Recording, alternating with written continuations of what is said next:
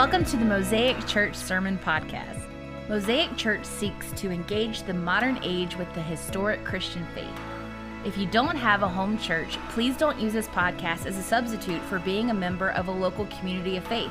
Whether you call Mosaic your home or not, we hope that you find this sermon convicting and encouraging in your walk with Jesus. Here's our lead pastor, Pastor Greg Brown, with this week's sermon.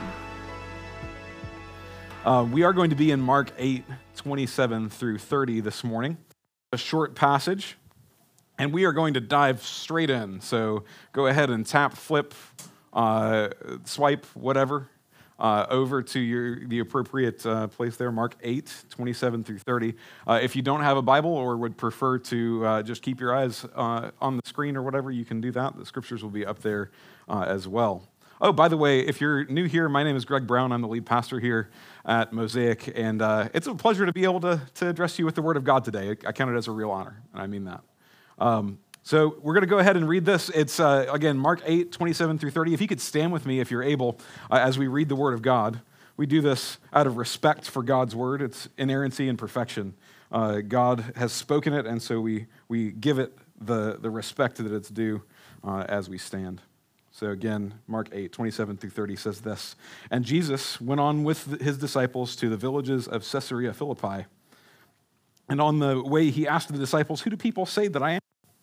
And they told him, 'John the Baptist, and others say Elijah, and others one of the prophets.'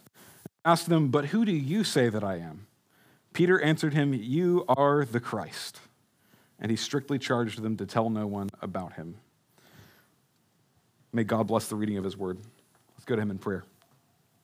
Lord God, we pray that you would bless this word this morning, your word. That, Lord God, you would be glorified as we seek you to know you in your word and what you have given to us here. I pray, Lord God, that you would help us to see the Christ.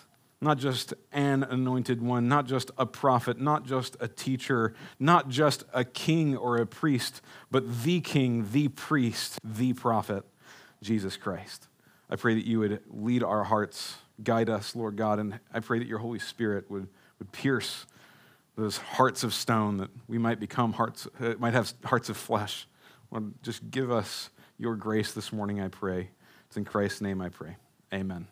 Go ahead and have a seat.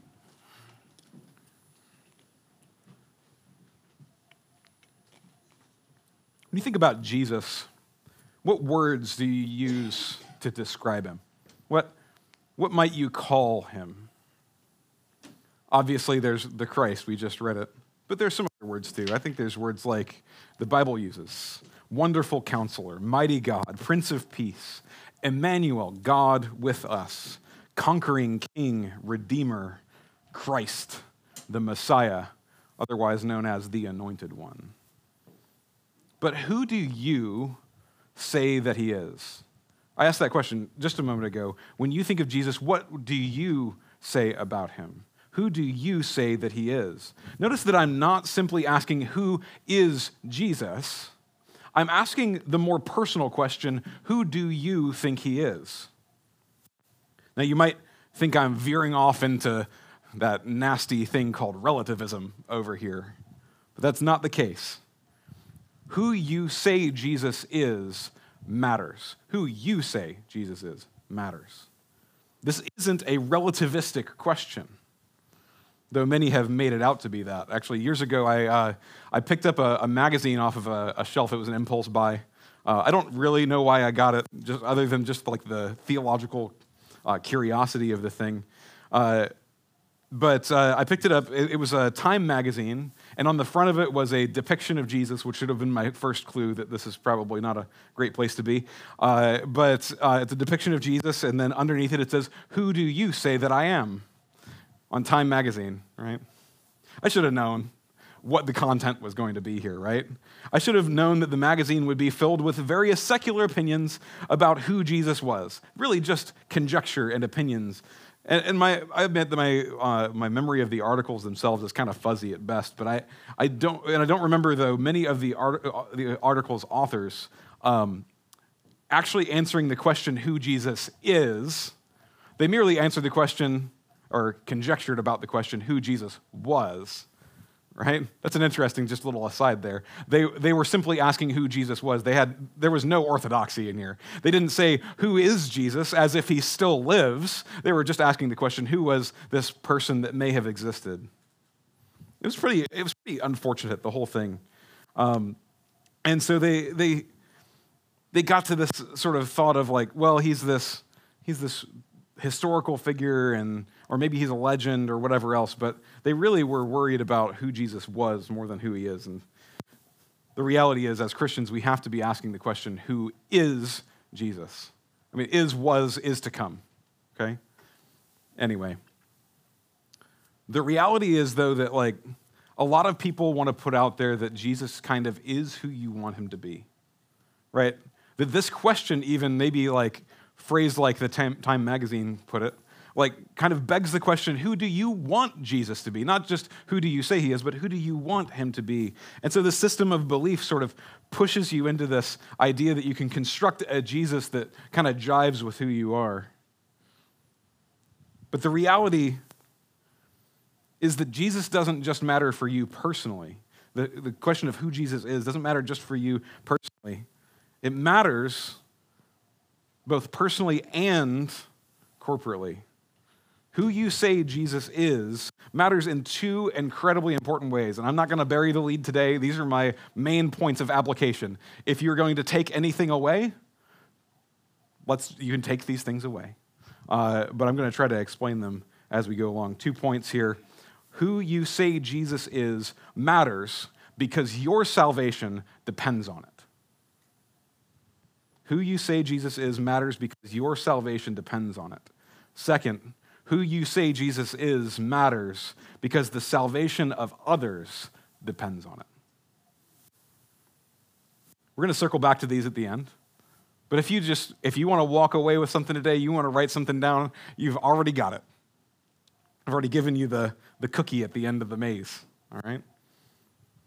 But before we do that, before we circle back to these at the end, I want to just take a moment to examine the text at hand. Verse 27 of Mark chapter 8 says, "And Jesus went on with his disciples to the villages of Caesarea Philippi, and on the way he asked his disciples, 'Who do people say that I am?'" Interesting, there was a conflict in Caesarea, or in a place called Caesarea, and there's actually two Caesareas. There's Caesarea Philippi, which is named after Philip, and then there's another Caesarea that's a port. It's weird. Why would you name two things that close together? Anyway, that's a whole other deal. I'm just thinking out loud.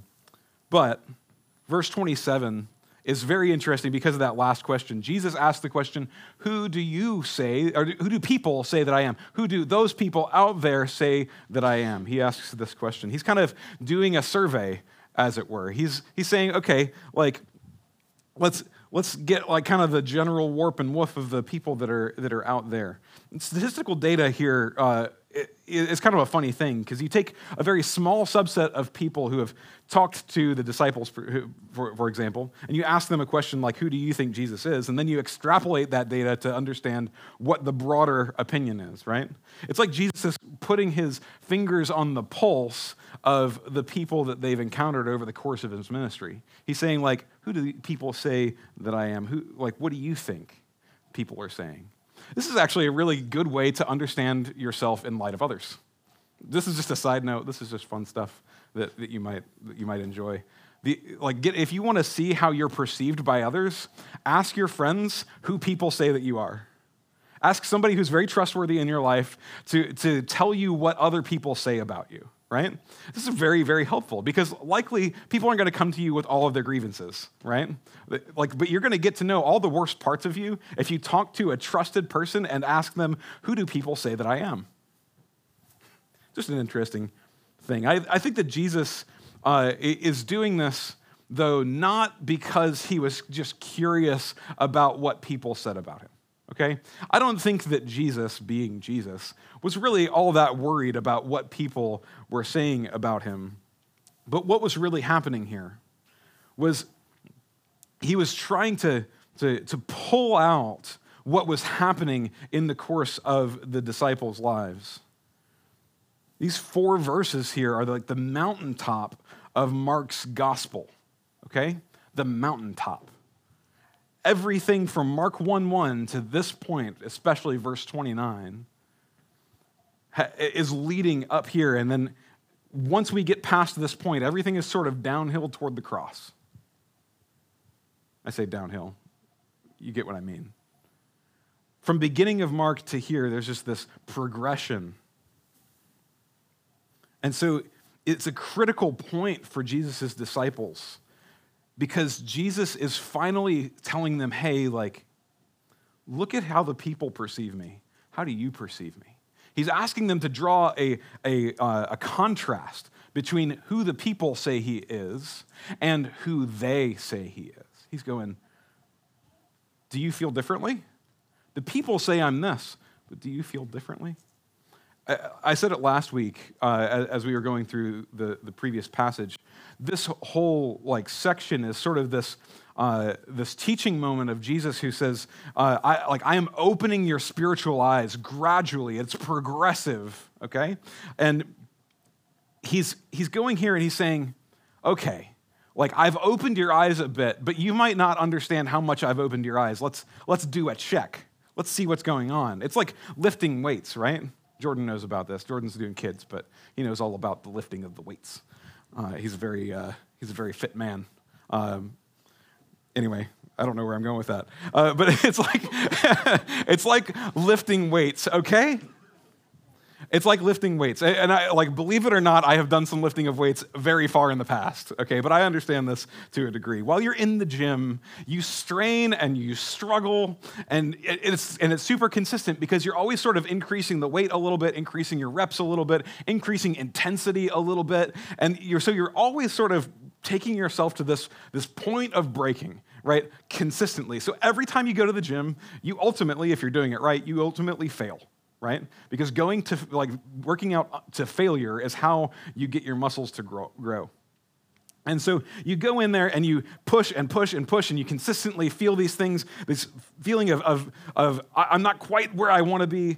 But then you're walking in the parking lot at Home Depot one day and you see a little old lady trying to pick up a bag of concrete and she's struggling, right? And you're like, that looks heavy. Being the good Christian person that I am, I should probably go over there and help her, right? So you walk over and you expect to kind of strain under the weight of this 50-pound bag of concrete, but you pick it up with relative ease and you put it in the truck. This is kind of what Jesus is doing here. He's saying, here's a test. Let me show you how far you've come. Let me show you how much you've grown. Let me show you the contrast between who everyone else says that I am and how much I have opened your eyes to the truth now. So the disciples, if I can mix metaphors here, needed this spiritual eye exam to really understand what was happening. And so Jesus asks them the baseline question. In any sort of survey, you need a baseline, right? You need the normal. So he asked them the baseline question, who do the people say that I am? And it's interesting because Jesus' survey goes about like you might expect it to, even if he was taking a survey on the earth today. Again, and if we look at verse 28, it says, and they told him, John the Baptist, and others say Elijah, and others one of the prophets. Basically, they kind of got it all wrong. Well, not all wrong. They got it partially right, which is as good as wrong. Everybody seemed, interestingly, pretty certain that Jesus was a prophet of some sort and probably somebody who had been raised from the dead. That's an interesting one. The most likely of these is probably, if you were going to conjecture about this, is probably Elijah. He didn't actually die, right? He was taken up in the chariot of fire. So perhaps God just sort of popped him into existence, right? It's like time travel weirdness, right? Like he gets swept up in the chariot of fire and no, that's not actually what happened, right? People thought, though, that maybe that is what happened. Maybe God had taken Elijah from this point in the far past and then just plopped him down at this point in time. But they didn't have it quite right. Nobody was really proclaiming any of this stuff as certainty. They were just kind of guessing at who Jesus was. I guess, in reality, this is kind of far better than what we see today. I mean, and at least they understood that he was from God, right? They're like, oh, you're a prophet. Okay, Like, that means that you have some relationship with the one true God. That's a good thing. Today, if you took the same survey, maybe you wouldn't get those same results. In academia today, there aren't many people who believe that Jesus didn't straight up didn't exist, though, okay? Like, you hear this all the time. Well, like, people think that Jesus didn't exist. Most people actually believe Jesus did exist. But that's where it really ends. Like, there's a lot of conjecture from there. They're pretty certain, like the historians who want to just pull from past data, they're pretty certain that Jesus was a real person, that he just sort of, he was a normal, everyday peasant in first century Palestine. And not only that, most historians also accept, interestingly, Jesus' baptism by John. They said that, like, nobody would write that Jesus was baptized by someone else unless it had actually happened, because that's kind of embarrassing to have your Savior baptized by another person. We know that's not the reality, but they're like, okay, well, you wouldn't make that up. And generally speaking, people believe that Jesus is a good teacher and that he had disciples that gathered around him. And actually, people do agree that he was probably crucified on a cross. Okay, this is like the general idea of what people have. Like, so the question of who do people say that I am? That question of who do people say that Jesus is? Okay, he was a man who lived in the first century, taught some stuff, and died on a cross. They affirm these things, just like the people of the first century here that Jesus was talking to, they get partially right. Those are all true things, right? Jesus was a good teacher. He did die on a cross. He did live then. He was a prophet, just like these people said he was. And yet, there's something wrong here. They haven't quite taken it far enough. And it's easy, I think, to say that Jesus was all these, sort of baseline things. I mean, if you ignore everything except for maybe like the Sermon on the Mount and a few other key passages, then you can sort of pick these pieces of Scripture that seem most mundane and attach those to Jesus and go, yeah, this is the historical Jesus. But we know better, don't we? He wasn't just a man. He wasn't just a prophet. He wasn't just crucified on the cross. These are all true things, but the reality is we can't get it partially right and expect to know Jesus. Okay? The disciples were starting to have their eyes open and they were starting to see him for who he was. But the people, they got it partially right, but Jesus was trying to draw a contrast. They actually have it partially right, but that's as good as wrong. They don't actually know me. But he's trying to draw this conclusion that they do. Who do people say that Jesus is today? Again, there's some there's some research that was done on evangelical Christians. Okay? This is an interesting point of fact. The question of who do people say that Jesus is? In 2020, there was a survey of people across the U.S., and 51% of respondents agreed or strongly agreed that Jesus was a great teacher, but he was not God. If you pull up that slide right there, this is for evangelical Christians. 30% of evangelical Christians say Jesus was a good teacher, but he was not God. 30%. That means 1 in every 3 of us sitting in this room could possibly believe that Jesus was not God. You can't get it partially right. Those people over there are strongly in danger of hell. You can't get it partially right. This is disturbing at best. But it goes even further. Some more insidious things have even crept into the church. We see it all the time. You don't like Jesus teaching on divorce?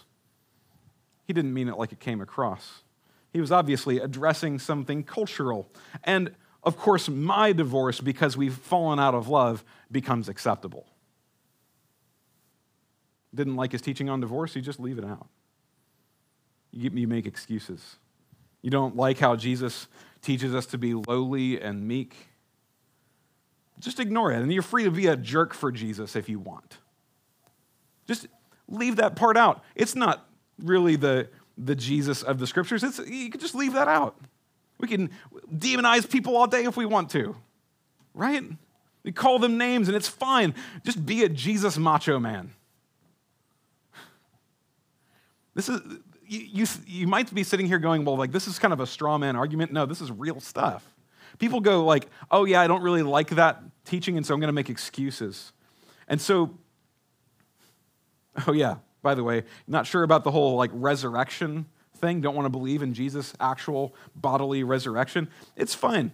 Jesus was just a moral example of how you should put your life on the line for others. You can follow his teachings without worrying about all the times he talked about dying and rising from the dead. You just ignore that stuff. It's fine. This happens all the time, not only in churches, not only in mainline Protestant churches, but in our own hearts. At times, we look at the scriptures and we go, I don't really like that right now. And if you let that in, you're in danger. You're in danger of not knowing Christ for who he is.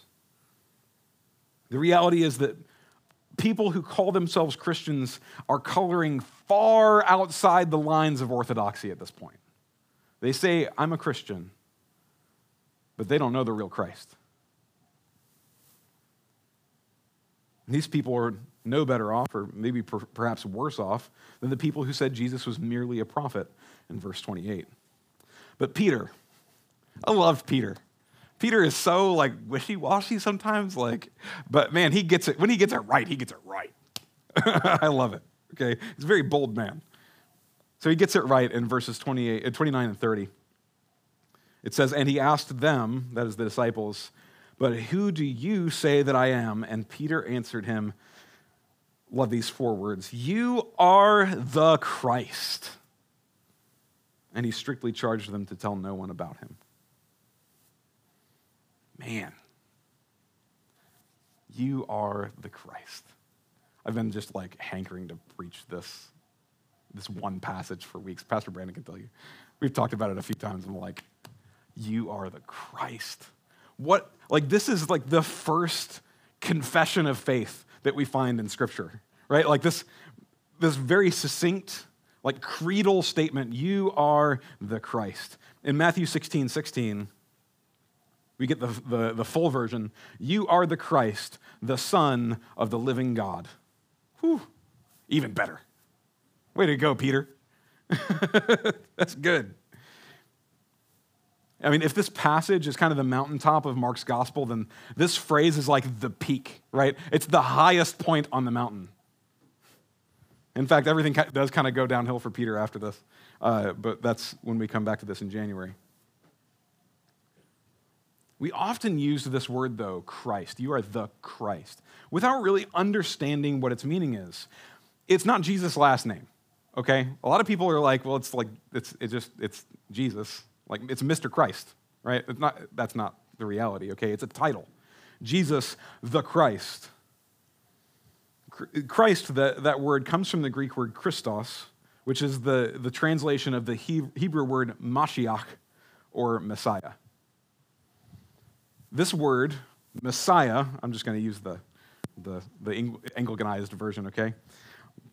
Has a root in the Hebrew word. I'll use one more Hebrew word, Mashach. You get to use the sound. I love that. But it literally means to smear. It means to spread oil on a piece of bread. That's what this root word means. How interesting is that? Like you're starting with smearing oil. It's very mundane usage. It's a very mundane term. Mashach means smear. And so we begin to see the evolution of this word and the how it becomes more and more particular as time moves on. Exodus 29:2 says, and unleavened bread, unleavened cakes mixed with oil, and unleavened wafers smeared, that's the word there, with oil. You shall make them of fine wheat flour. That's the use of that word. That's smeared. Mashach. And then in Exodus 28:41, we get a little bit more particular usage. So we're walking our way into this idea of Christ. All right, 28:41 says, and you shall put put them on Aaron, your brother, and on his sons with him, and shall anoint them. That's the word, anoint them, and ordain them and consecrate them that they may serve me as priests. This is where things really start hitting the ground. They're anointing or smearing oil on Aaron and his sons so that, why? So that they can be set apart, a visual setting apart, consecration for God's good purposes. He says, I am pulling them out from the normal people of Israel, and I am making them special, set apart for the purpose of being priests to my people. And so I'm going to give them the outward sign of this calling by smearing them with oil, by anointing them with oil. Later in Leviticus 4:3, the word Messiah is used in a general sense. That Mashiach is used in this general sense. It says, if it is the anointed priest who sins, thus bringing guilt on the people, then he shall offer for the sin that he has committed a bull from the herd without blemish to the Lord for a sin offering. If it is the anointed, that's actually the word Messiah. Does that tweak you a little bit? Is that are you getting a little bit concerned? Don't be. It's okay. It simply means anointed one, okay? And so you get this idea of going from smearing with oil to setting someone apart for God's purposes. In fact, this sort of general term, Messiah, is used throughout the Old Testament for different people. A couple of surprising ones to me. Saul was a Messiah, little m, okay, little m Messiah, little m or little a anointed one, okay, who was set apart by God for his purposes. Likewise, Cyrus of Persia was also an anointed one. He was a little m, don't misquote me here, all right, little m Messiah. Interesting stuff. We tend to use this word Messiah in this very particular sense, and I think we should. That's okay. It's sort of evolved over time, but the reality is that many people throughout the Old Testament were anointed, priests, prophets, kings, and more. They were set apart. And so as priests, they would be set apart to intercede for the people on their behalf before God. And as prophets, they would be anointed and consecrated to pronounce God's judgment at his mercy. And as kings, they were anointed, set apart, made little m messiahs to execute his judgment. This is where we get this concept of Messiah beginning to develop. Okay, we go from the smearing of oil to God instituting this oil-based anointing that happens, and then moving from there into people who are little m messiahs, little a anointed ones. But then, somewhere, Daniel, for example, Daniel has a Christ figure in there, but somewhere during, from the point that Daniel was written through the intertestamental period until you get to the beginning of the Gospels, this idea of a singular Messiah had developed. People had sort of looked back on the scriptures with 20/20 vision and gone, God's promising something. We're finally kind of getting it. We're not quite fully there, but we're starting to understand what's going on. We're looking back, rather than being in the middle of history, we're looking back at history and we're seeing how God orchestrated all these things. And so this idea of a singular big M Messiah, big A, big O, anointed one would come, big C Christ. And so this thought develops because people were reading verses like Genesis 3:15, where the Messiah is the snake crusher, the one that is anointed and set apart to defeat Satan and reclaim the kingship that Adam squandered. Get this idea of a coming king, a big K king, a big M Messiah who would come and finally fulfill all the promises that God had made to his people about having that everlasting kingship. And then in Isaiah 53, put verse 5 on the screen, I think.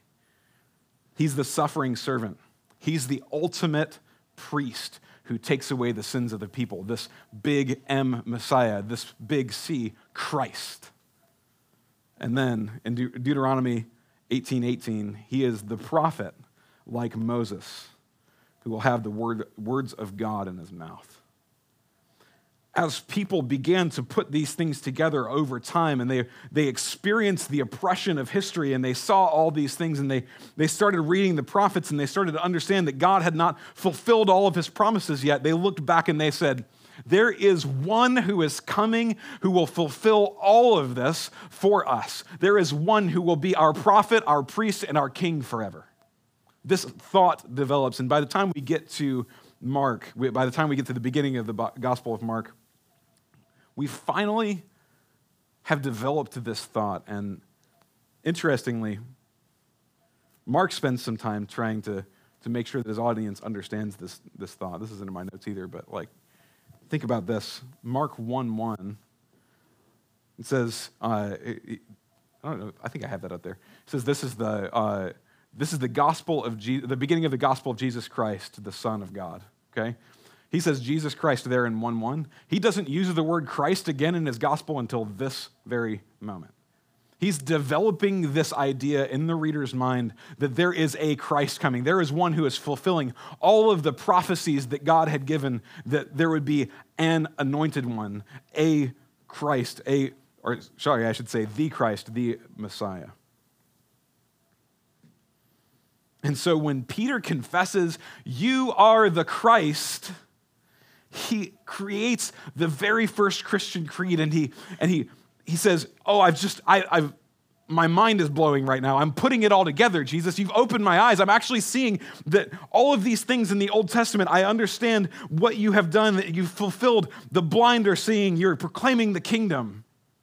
I see all of it now. It's barely there, but I see it. And guess what? I am confessing that you are the Christ, the promised one, the Messiah, the one who was to come, the one who is a prophet, a priest, and a king, the prophet, the priest, the king for our people." Whew. What a wonder. That is a mountaintop moment, okay? I don't know why you guys don't get excited about this stuff. I get excited about it. And this sort of proto-creed, "You are the Christ." And by the way, Peter is saying, let me exclude this.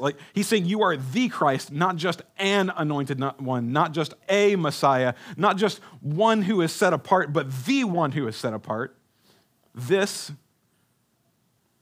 is really the most incredible little nugget of Christian orthodoxy in 4 words. This is the thing upon which all of Christianity has always hinged. And in fact, it binds us together even to this day. No matter what sort of statement of faith you read, this is there. He's the Christ. He's the Messiah, the promised one, the suffering servant. If it's an Orthodox Christian church, they confess this very thing. The London Baptist Confession of Faith, chapter 8, paragraph 1, which is a confession of faith that was created in 1689 by particular Baptists who wanted to express what they believed about the Word of God. This is not an Ashley-approved slide. I made this last night, and I thought I was being creative, and I'm sorry. I'm subjecting your eyes to it. 2 things I want to point out. It says it pleased God in his eternal purpose to choose and ordain, right? This is consecration, this is anointing, to choose and ordain the Lord Jesus, and then later to be the mediator between God and man. Who? The prophet, priest, and king, right? We see a line straight through every Christian creed because this is essential to our faith. Now, admittedly, in this passage in the LBCF, there's some more theology that was developed through Paul and the apostles, but it's there. Prophet, priest, and king, the fulfillment. Okay. Earlier, I mentioned that who you say Jesus is matters. First, it matters for your salvation. Like I said, if you don't believe this, if you don't believe that he is the Christ, the one that was promised by the Scriptures, you cannot assuredly approach the throne of grace with boldness. If you don't believe in the Christ, the one who came and who died and who is now the king, prophet, and priest for his people, if you don't believe in that Jesus, you're in danger. It matters. Because a lot of people think that they're saved by grace through faith, but they fail to connect faith with an object. The question for us is, in whom do we believe? Because you could say by grace through faith all day, and yet, if you do not have in Christ alone, you don't have true faith. But the reality is most people believe in something. A lot of people in our world today tend to believe in themselves. You see this? I mean, you go to the news today and it's rampant, right? Like you just see it. There's this secular humanism that is taking over our culture today. A lot of people also like to believe in human nature, sort of the crowd mentality, right? Like what the majority says goes, or whatever the loudest voices, really the loudest voices in the room say goes. We see a lot of this today. They believe maybe in positivity or karma or a general sense of morality. They believe in these things, and so they believe that perhaps they are saved, maybe not by grace, but through faith in these things, in themselves, or through faith in human nature, or through faith in positivity or karma or morality. Interestingly, even atheists believe in something. They believe in the natural world. It is a form of faith. They say, well, the natural world is trustworthy for my well-being and my happiness. Who I am, I can trust to the natural world. These are all forms of faith, but saving faith, true faith is faith in Jesus, the Christ. Only by trusting and accepting all that he taught and all that he did and all that he is, only then can we attempt to claim to have saving faith. So the question here is, who do you say that Jesus is? Is the Jesus in your mind the Jesus of the Bible, or is he a Jesus of your own imagination? Do you profess to believe in the Jesus of the Bible and yet hold some reservations about who he is or what he taught? Look, I'm not trying to say that your knowledge has to be perfect for salvation. By no means.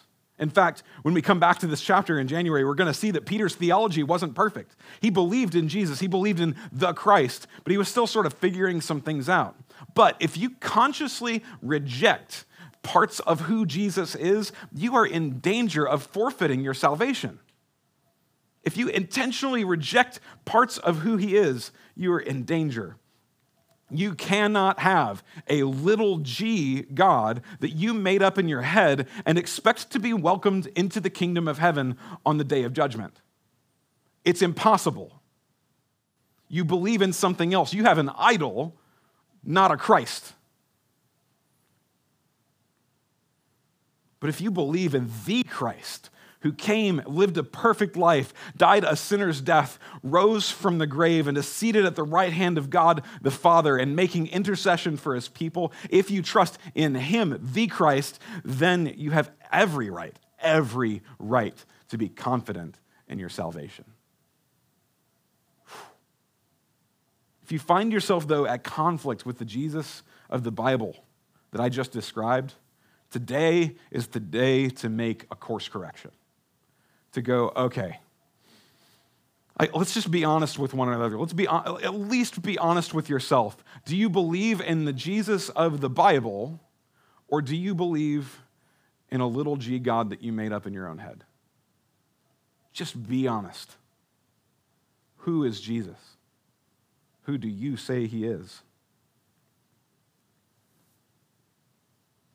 Ultimately, who you say Jesus is matters, because your salvation depends on it. But it's more than that. How could it be more than that?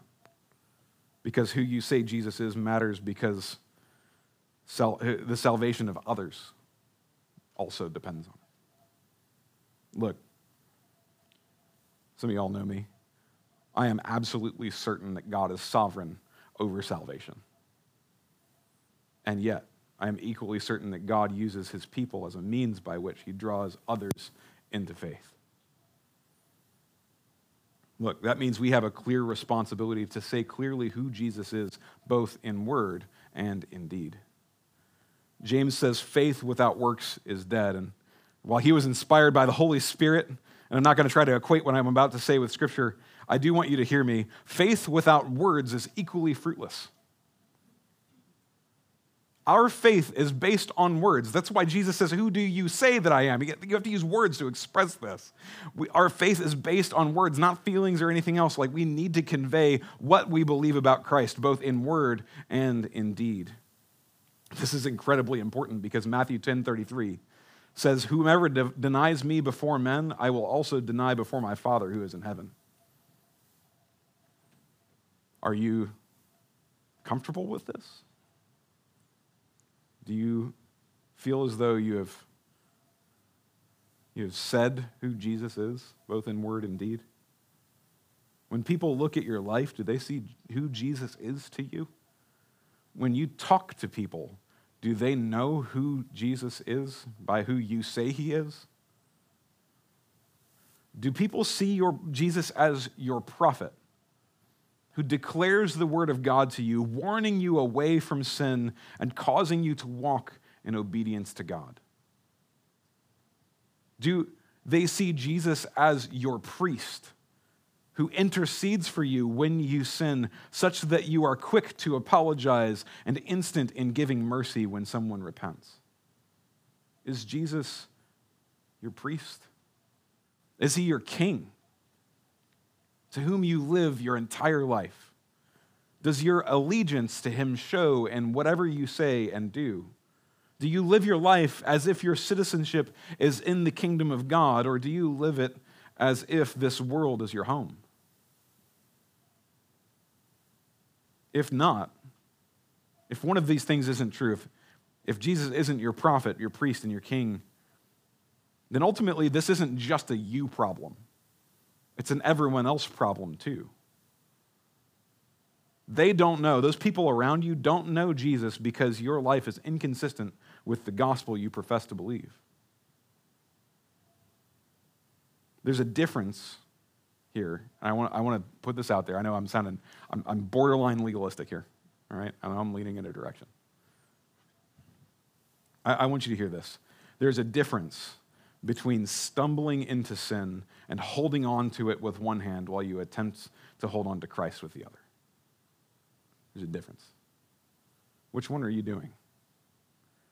Are you still trying to hold on to sin? It's time to repent. It's time for repentance. Perhaps even with tears. I've been reading a book, listening to an audiobook actually, of Thomas Watson's The Doctrine of Repentance. What a wonderful title. It's actually very succinct for a Puritan. This guy lived in the 1600s, I believe, and he gives us 6 ingredients to repentance, and I promise I'm closing here. But I want you to see this. I want you, if you have held on to an image of God that is wrong and where you've shaved off the corners and you've made up really ultimately a God that makes you feel good about your sin. If you've made that up, it's time for repentance, right? Let me just say this real quick before I get into this, okay? If you make up a God, all you're going to do is create a God who allows you to do all your favorite sins. That God is going to look just like you. You're no better off than the person who simply trusts in themselves, okay? But the Jesus of Scripture can save and does save. And so if we believe in him, that's amazing, and we get a chance, even now, even if you feel yourself being a little convicted in this moment, you have an opportunity to repent because our God is gracious and merciful toward those who repent. And so these are sort of 6 ingredients that Thomas Watson says that there are to repentance, and I'm going to go through these pretty quickly, but I hope that you'll consider these as you continue throughout your day. First, we need to have sight of sin. This is what God's word brings to us. as we hear the word preached and as we hear it applied to our hearts, we begin to see our sin. So seek that. Look for it. Look for your sins. Second, you need to have sorrow for sin. You should be grieved that you have caused an affront to God, perhaps even to the point of tears. Third, you should confess your sin. That doesn't always mean that you have to go to someone else, but you should at least confess your sins before God. Admit it. He knows. There's no hiding it. You don't be like Adam sewing fig leaves together, okay? Just go to God and say, I messed up. I'm sorry. Will you forgive me? And he is faithful to forgive as we trust in the finished work of Jesus Christ. Fourth, we should have shame for sin. Look, you should never be proud of your sin. I think there's a real problem with that in Christian circles today. There's become a little bit of I'm just going to sin high-handedly. I'm going to broadcast my sins on Instagram or on Facebook or whatever else, but because that makes me more authentic and real. That's baloney, all right? I'm not saying you should hide stuff, but what I am saying is you should have a godly, brokenhearted shame for your sin. Fifth, you should hate your sin. If we love sin, we will never get away from it. You got to hate it. Turn your heart against it. And that's the sixth one. We must turn from sin and turn to Christ. That is the Christ, the Messiah. So if you've been inconsistent, today is the day. Let's repent. Let's turn away from the little g gods that we've made up in our hearts. And if we do repent, then we are saying something even then about who Jesus is. Think about that. When we turn from sin, when we repent, and even when we go and confess our sins to others or we go and apologize to other people, we are saying something about who Jesus is because we are saying he is merciful and long-suffering, and he loves his people, and he draws them to repentance and forgives them. We're saying something very true about the Christ. This Christ, the prophet, priest, and king, the Son of the living God, who takes away the sins of the world and intercedes at the right hand of God, this Christ is our Savior and the Savior of all who trust in him.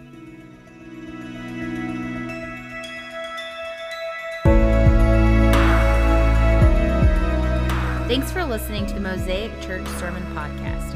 For more information about Mosaic, including location and service times, or to support us financially, visit our website at mosaicrva.com or find us on Instagram and Facebook at Mosaic Church RVA. Remember, it's not about us, it's all about Jesus.